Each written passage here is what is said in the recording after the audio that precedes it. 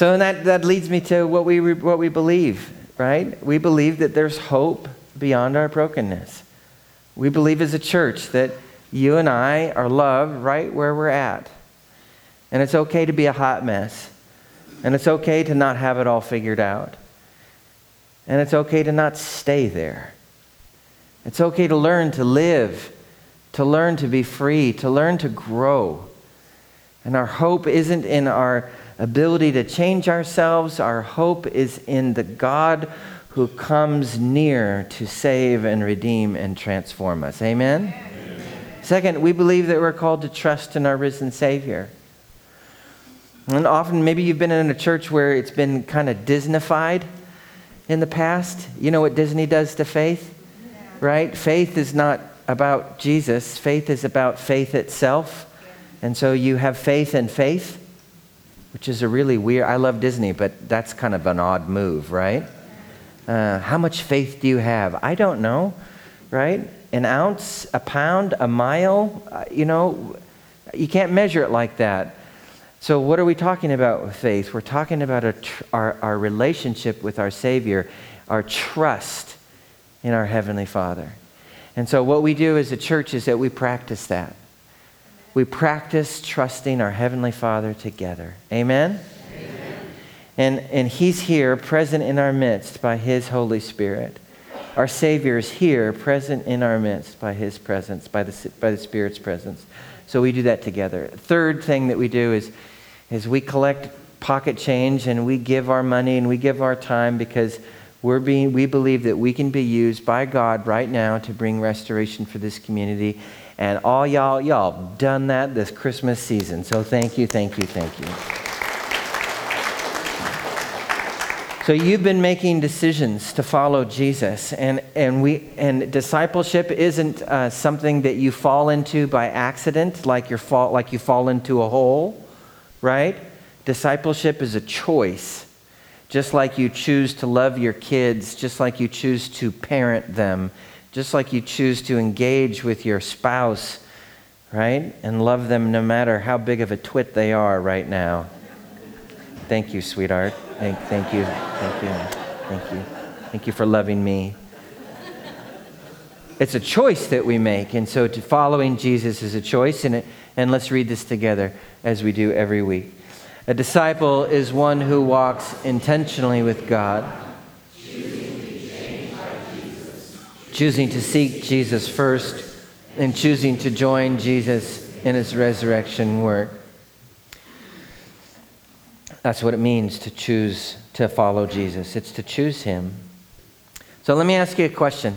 We have our Advent candles here, lit every week. Have you noticed that we've been reading from the book of Revelation? That's kind of odd. Why are we doing that?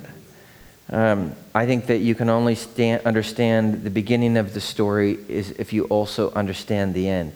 How many of you are those kinds of people that you read the last page of the book before you? We got 4 or 5. I'm that way with suspense movies, right? I will scroll through to the end. I'm like, okay, everybody dies. Okay, I can handle this.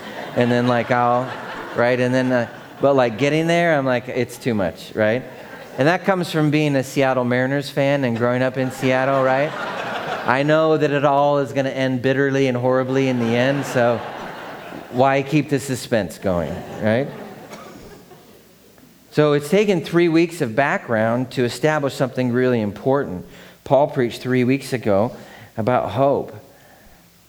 Fear says the future is going to be awful, God's going to be absent, and the people that I love are going to be hurt, and I can't do anything about it. That's fear. That's the picture it paints. Hope says the exact opposite. God's in my future already right now because He's the Lord of time. He stands outside of it. And He's preparing good things for me. And therefore I can be present in the present moment. I can be here without being afraid about what's going to happen in the future. Because Jesus is my hope, because He's present with me now and in the future. I know that's not relevant to anybody here, right?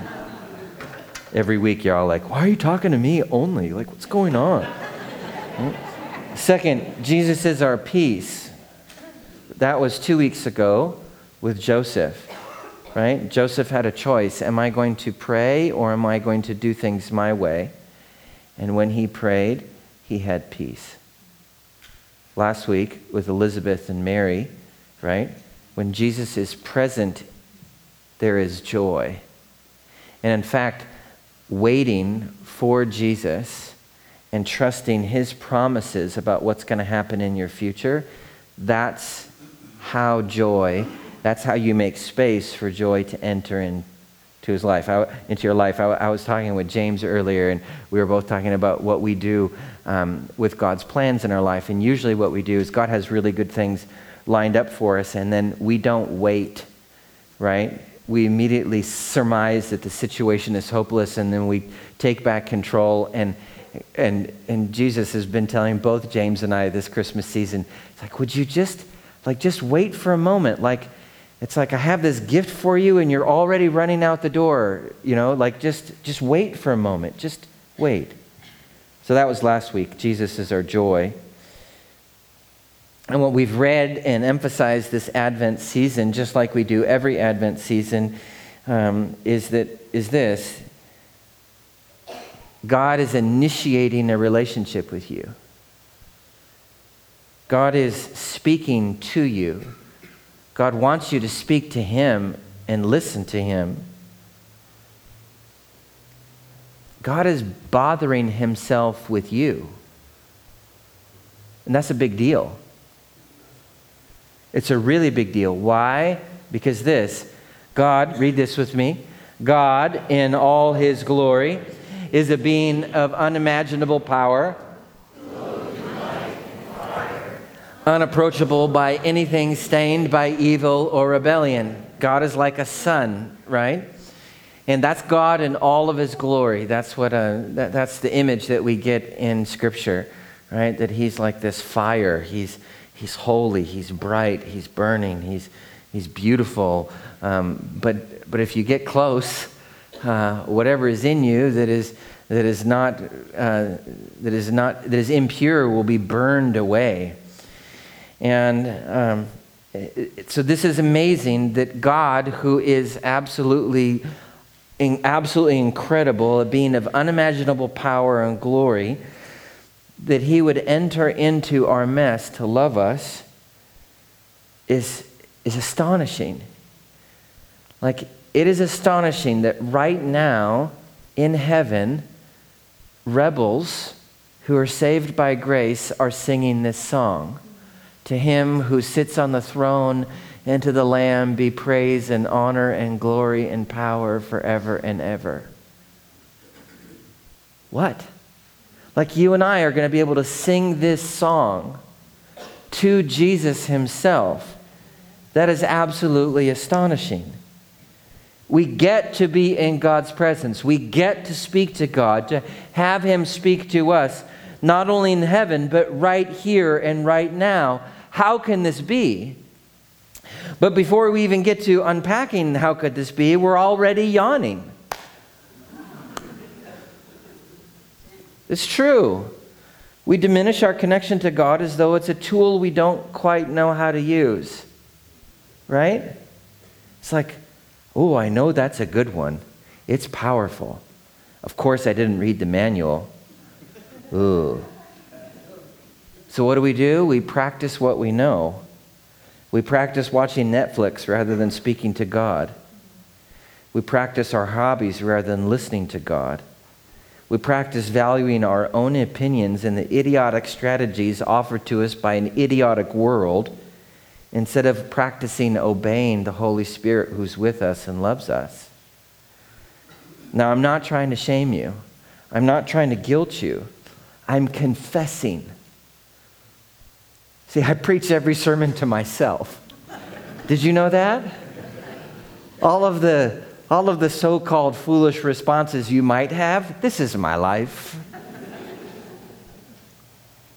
I'm confessing that my own tendencies are to trust what is familiar and instant rather than trusting Jesus. I mean, my Savior and Redeemer pays for my rebellion by dying in my place on the cross for the sole purpose of giving me never-ending joy in a relationship with him, and yet a part of me still prefers to live as though Jesus is way out there and not here. Now, I can't convince you to listen to his voice. I can't convince you to talk to Jesus. My words don't literally have the power to change your heart or your appetites. Like only God can do that. Only God can open your eyes to see the miracle that you would even get a chance to connect with him. Only God could woo you and say, look, I want my appetites to change about what I want and what I'm going to pursue. Only God can do that. So we better pray and ask him for help. Would you be okay with that? We better pray not as like, oh, Lord, bless this time, but like, Holy Spirit, would you please change my own appetites and my own desires and help me to see the glory of you in this Christmas season. Amen? Could we do that? Okay, Holy Spirit, come. Please change our appetites.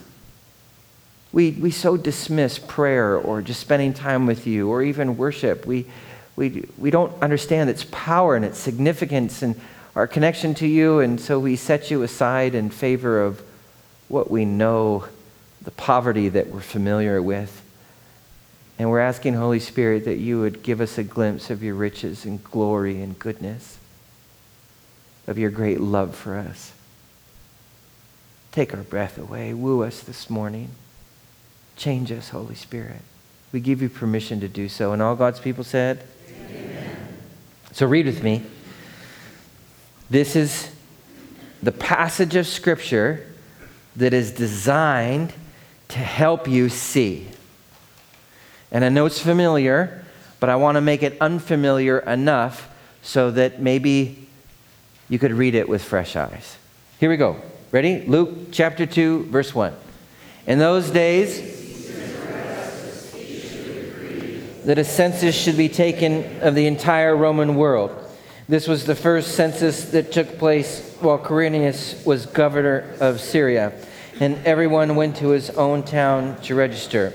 Now, why in the world would Luke open up the narrative about the Savior of the world mentioning two political figures? He's the only gospel writer to do so. He's one of only 4 ancient authors of the entire first century to mention local politics. One of 4. Happens to be the first. Luke is the guy who invented the category that we know as history. How cool is that? So let's just pretend that Luke has thought for a while about what he's going to write about, that he's not just like, well, how do I start this story? I know, right? It's not like there was like an LA Times next to his desk and he's like, yeah, why not? We'll just start with Caesar, okay? So Luke has done a lot of thinking. So why is he talking about Caesar Augustus? Well, before Caesar Augustus was named Caesar Augustus, he was a kid named Octavian. And he had a very famous uncle, and that famous uncle was this guy here, and his name was Julius Caesar. So Caesar Augustus, his uncle, is Julius Caesar. You remember what happened to Julius Caesar, right? His 2 friends killed him, right? Brutus and Cassius. That's that when Caesar goes, oh, and even you, Brutus, et tu, Brute, right?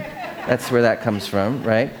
Right? Stabbed him in the back, okay? And so Caesar Augustus, whose real name is Octavian, Octavian is going to spend the next 14 years avenging his uncle's death. And then in 31 BC, Caesar or Octavian would be given the title of Caesar, and they thought Octavian was so majestic, so holy, that they named him as such, Caesar Majestic. And in Latin, majestic or holy is Augustus. We have a month named after Caesar Augustus. It's October.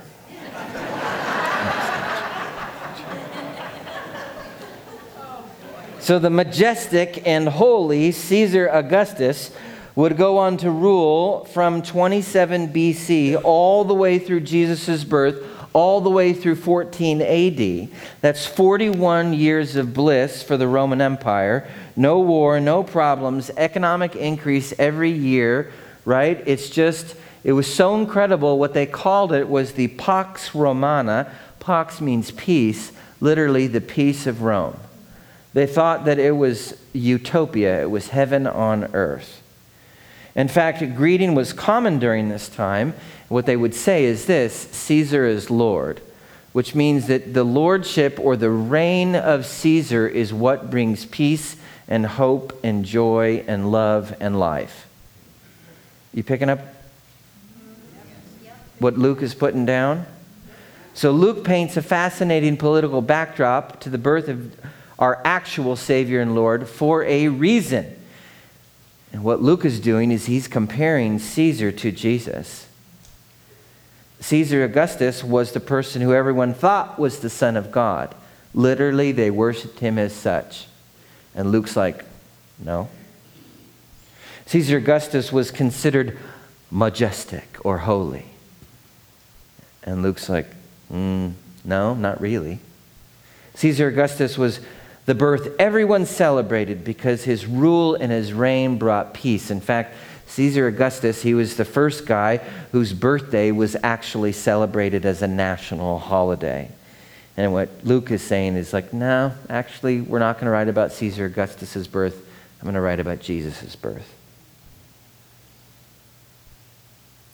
So let me ask you a question. If you are a Roman citizen, what's the benefit that you have of living under the rule and reign of this holy and majestic Caesar called Caesar Augustus?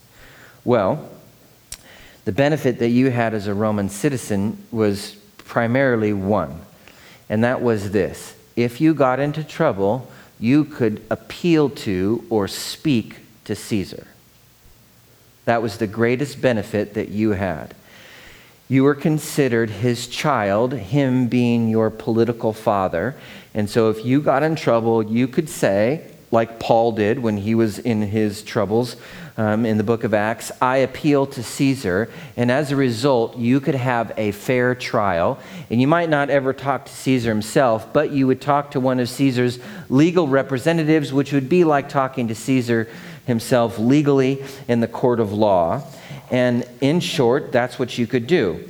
So as his so-called child, as a Roman citizen, you had the right to speak to Caesar in a legal sense. That was your greatest power as a Roman citizen. If you weren't a Roman citizen, anybody could do anything they wanted to. You had no rights or power whatsoever. You picking up what I'm putting down? Now, so that's how you could appeal to Caesar. You could get a fair trial. Now, what happens when Caesar speaks to you? What's that called? That's called taxes. Did you know that? We have the same rights as United States citizens. We have the right to a fair trial. We have the right to appeal to the highest authority in the land, right? Which is our Constitution, right? It's not a person, it's a document. So we get to appeal to that because that's our sovereign right as citizens. If you're not a citizen of the United States, the Constitution doesn't apply to you. There's different sets of rules for non-citizens. As citizens, we have one set of rules, rights that we call them, right? In the Bill of Rights, okay? But when the government speaks to us, that's only one conversation. And that is by April 15th or else, right? There it is. So get this. You speak to Caesar to try and be saved. When Caesar speaks to you, it costs you every time. So Caesar speaks to Joseph and Mary, and they must respond by traveling to Joseph's tribal home, Bethlehem, to pay their tax. Let's keep on reading. Verse 4. So Joseph also went up to Bethlehem, to the town of David, because he belonged to the house and line of David. And he went there to register with Mary, who was pledged to be married to him and was expecting a child. Benjamin Franklin once said that the only thing in this world that is certain is death and taxes. Joseph has to pay taxes, but it gets worse, right? There's no more Ubers. The bus line doesn't go to Bethlehem. The high-speed rail train is still not built in the Central Valley, right? Okay? So if you have no way, and the car broke down, so you have no way to get to Bethlehem except to walk 90 miles. Who here wants to walk to Santa Barbara for Christmas while you're 8 months pregnant, right? And here's the reality of life. When things look bad, they often get worse. When you're falling apart, grieving, full of guilt, shame, in need of a job, don't have a place to live, things often get worse before they get better. I was watching a documentary yesterday afternoon with my son Levi about a young chef who was electrocuted so bad that he lost his left hand. The electricity burnt, he had touched a metal object in the wilderness with a knife in his left hand, burnt his left hand, and then the electricity exploded out his chest. He lost a bunch of ribs, out the top of his head, out his leg, and while he's in the ICU for 57 days, he finds out he has cancer. And his girlfriend leaves him. I mean, it was like, right?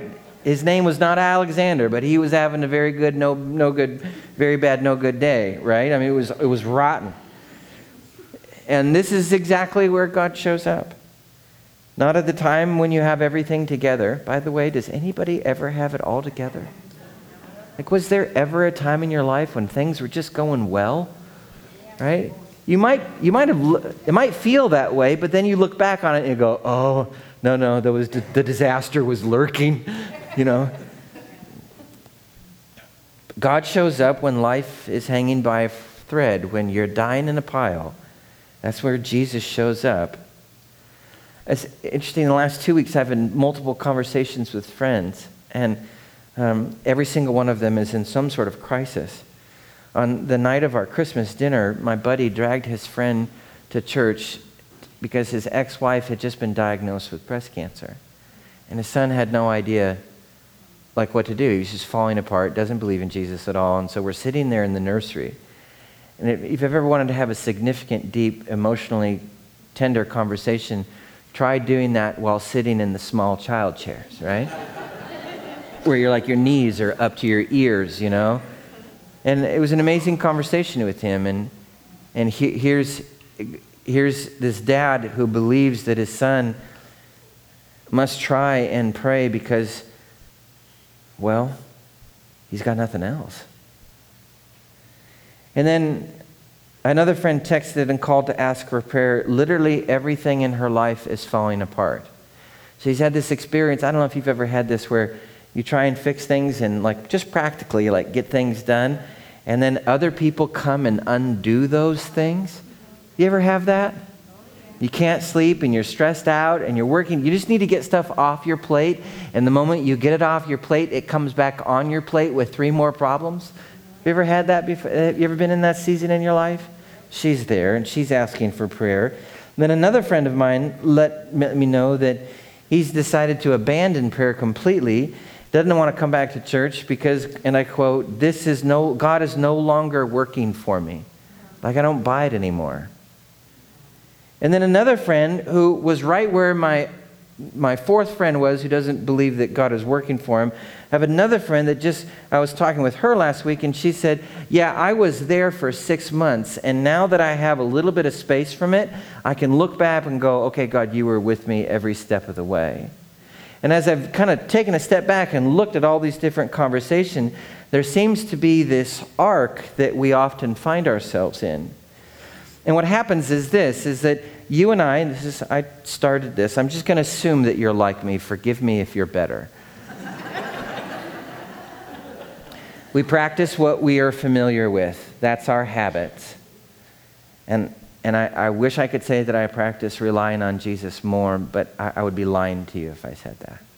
So we practice what we know, what's familiar, and then when crisis hits, right, what do?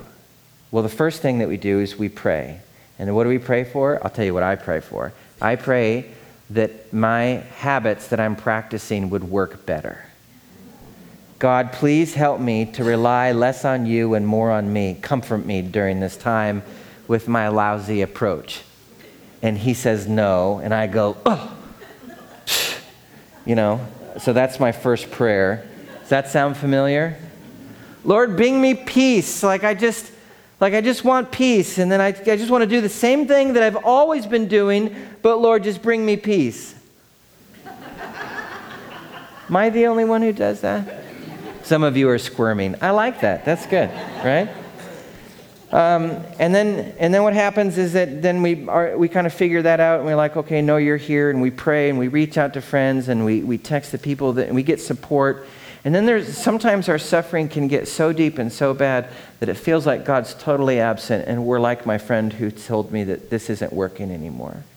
And maybe it's suffering that it's not our fault. Like maybe someone hurt us or betrayed us, or maybe we're dealing with a diagnosis, or maybe we're caring from a loved one that they're not getting better and it just feels like I don't know what to do. Or maybe the whole thing is because of our foolishness. It kind of doesn't matter. Whatever the scenario is, at some point our suffering will get so bad that we feel like, man, God, it feels like you're not even real. And then if we can stay with God or stay connected to God in some way, shape, or form, maybe it's people, maybe it's just showing up to church when you don't feel like it.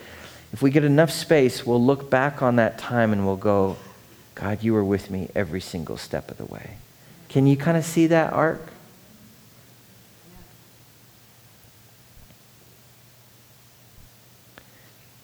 What happens in that really dark place matters.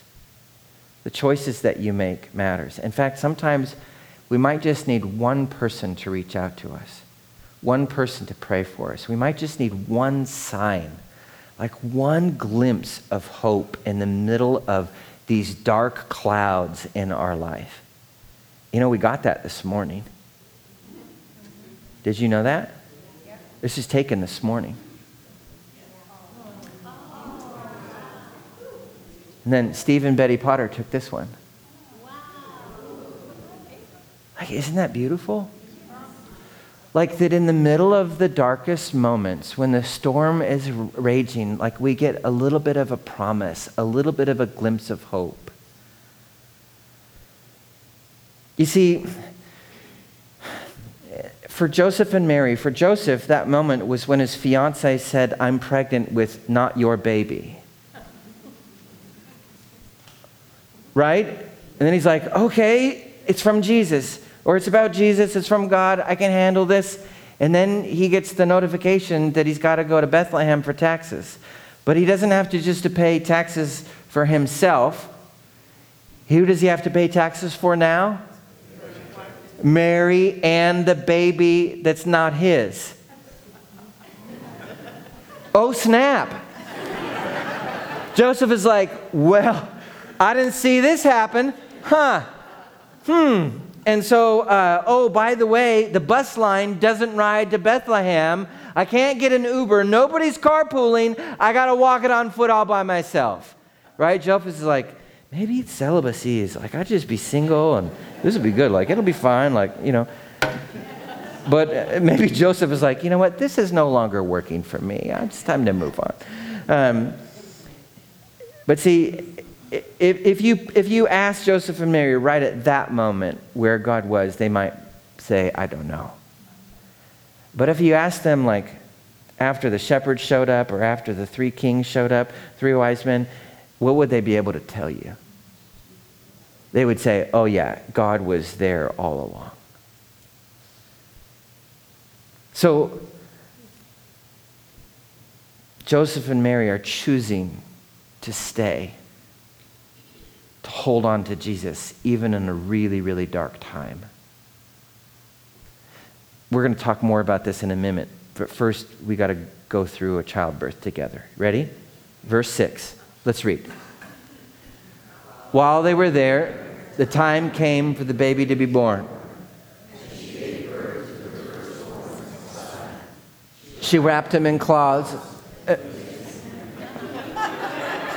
And they disappeared. They left. Let's read. She wrapped him in cloths and placed him in a manger because there was no room for them in the inn. Luke pointed out in our staff meeting that this passage is so ordinary. It's messy. Like there's nothing There's no halos. There's no singing angels, right? There's no music, right? When we meet Joseph and Mary in chapter 1, they're surrounded by family and friends. Now they're alone. When we meet Mary and she goes to be with Elizabeth, right? At least she has some comfort, in her pregnancy, and now she's alone. And there's no halos, there's no Christmas carols, there's no light from heaven. We watched the Nativity last night as a family. If you've seen that, Poe Dameron, the X-Wing fighter in Star Wars, is Joseph. They do a great job. And sorry, I have a junior higher. And so great. But at the end of that movie, which is a lovely movie, it's absolutely brilliant. Jesus and Mary are like giving birth, and there's the nativity scene, right? And there's a light, from heaven shining down. It didn't happen that way. There was, it's just two scared teenagers in abject poverty trying to figure out how childbirth works with no manual. That's what it was like. Joseph is praying that Mary and the baby will live. Mary is wondering why the heck the angel Gabriel isn't providing a doctor, a bed, a clean sheet, and an epidural, right? That's what she's wondering. And then the scene shifts to my favorite moment. So here, this moment is without fanfare. And now we're going to get to fanfare. Why does Luke give us this moment without fanfare? Because this is the reality of life sometimes. Yeah. Even when God himself is being born into the world and into your life, sometimes it just feels like a big hot mess and that no one will help you with. Somebody say amen like Lynn. Amen. That means I agree in Aramaic. Next, here's my favorite scene. And there were shepherds living out in the fields nearby. Now, pause. If you were a first century reader, if the first thing that you would do is you go, ooh. Why? Because shepherds were thought of as robbers and also totally immoral, right? This is where you put the weirdos out with the sheep alone. Out there, right? They were just as despised as tax collectors and even more mistrusted. Their reputation was so poor that they were disqualified from testifying in legal matters, right? You thought women had it bad, right? Women were trusted more than shepherds. That tells you something about the first century, about how bad shepherds were, and also how bad women had it. Not kidding. There were shepherds living out in the fields nearby. Of course there were. They don't have homes. They sleep with sheep, keeping watch over their flocks at night. Read with me. An angel of the Lord appeared to them. Oh, good. Finally, an angel to smite those dirty shepherds, right? He's going to turn them to dust like they deserve. What does the angel do? Let's keep on reading.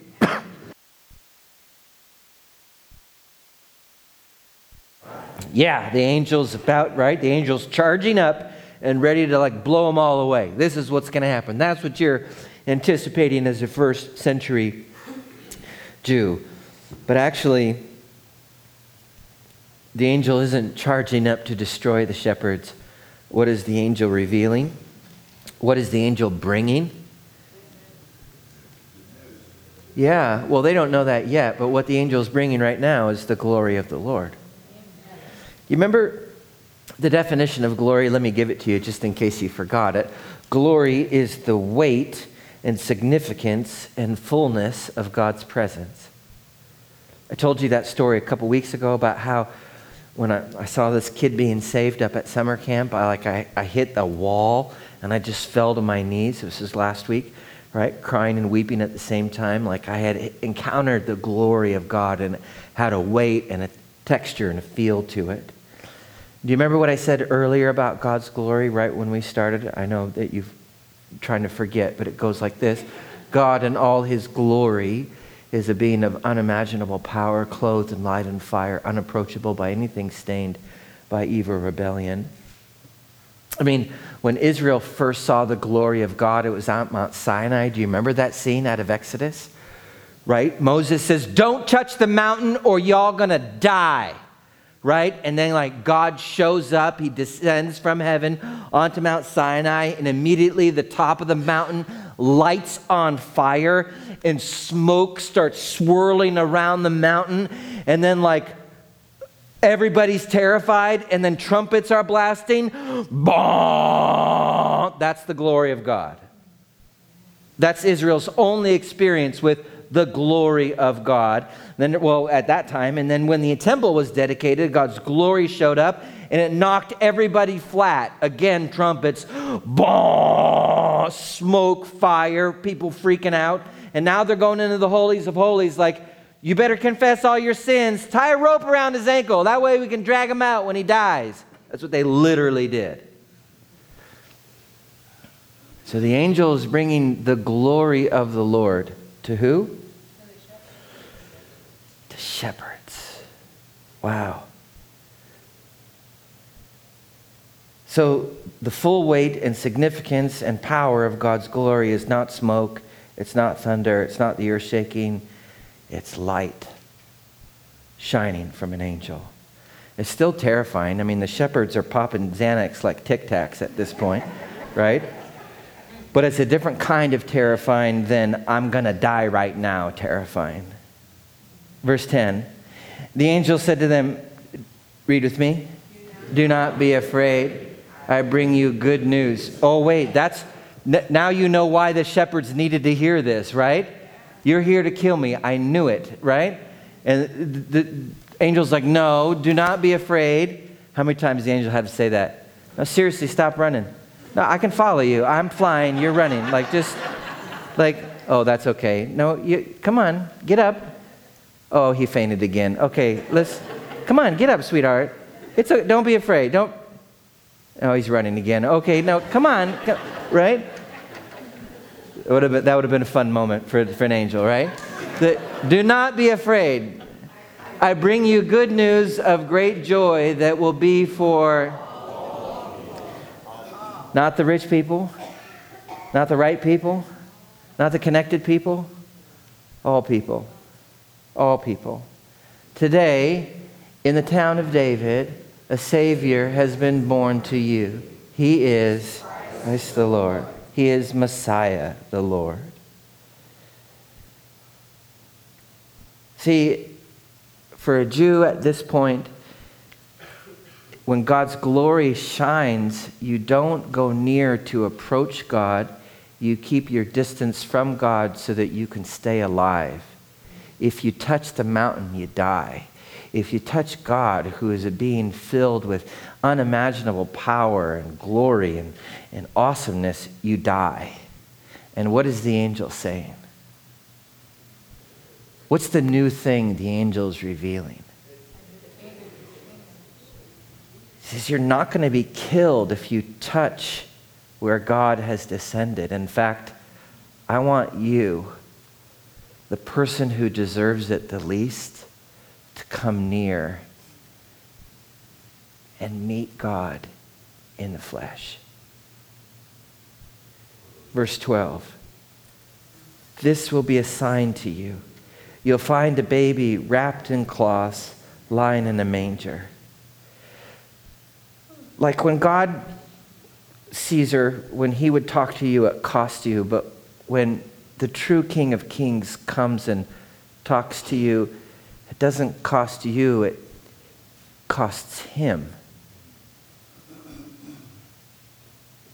Like he's left heaven and now wrapped in the fragility of our own flesh. The God of infinite power and glory and might and majesty is a fragile baby born into the muck and mire and vulnerability of our everyday life. And the angels tell the shepherds where to find Jesus, which is the first time in human history where the lowliest citizens are invited to the birth of the brand new king. Can you imagine? Can you imagine if what are the royal family? Who are those people? It's the lady Meghan Markle. She was on that Suits show, right? And then Harry. He's the guy with the red hair. Who's the guy with the red hair? Right? So Meghan and Harry, they have a baby. Can you imagine if they're like, yeah, y'all, come on in. Ian, what are you doing? You want to come? And like, ready? Terry, you're going to, come see. You'd be like, what? No, that's, no, what they do, they keep everybody out, but the shepherds are invited in.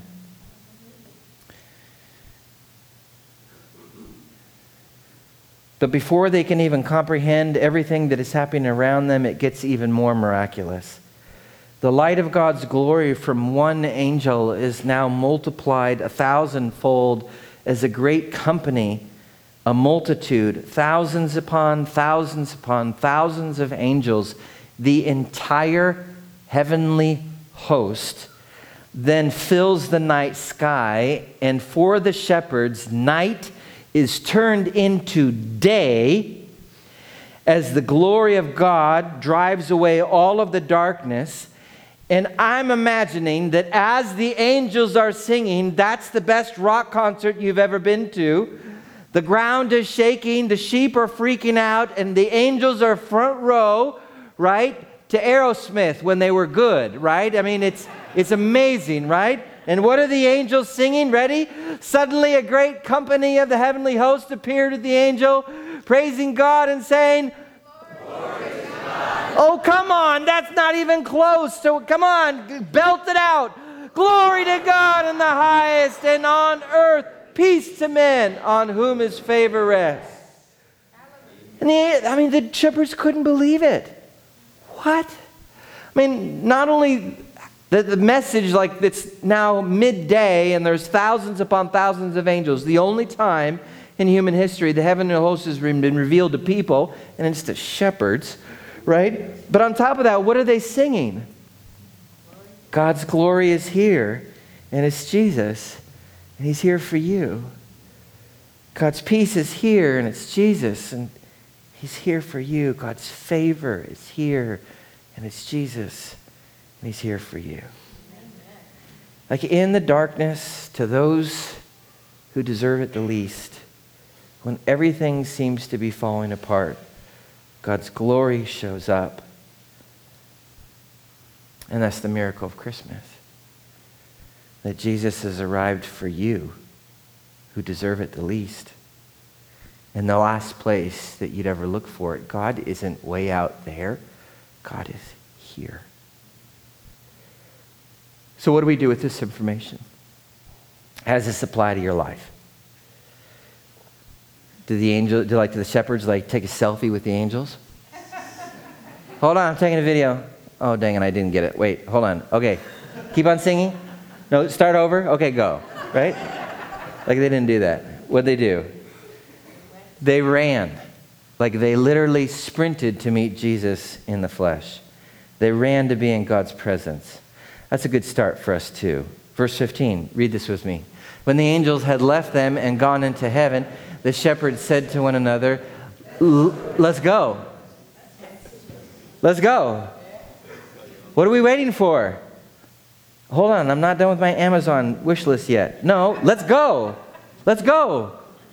Which the Lord has told us about. So they didn't mosey. They hurried, they sprinted, they ran.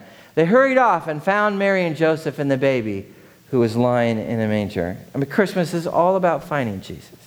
Christmas is all about experiencing God's glory when you spend time with Jesus, speaking to Jesus, listening to him, connected to Jesus, in prayer, in worship, as you love others. Now let me add a wrinkle.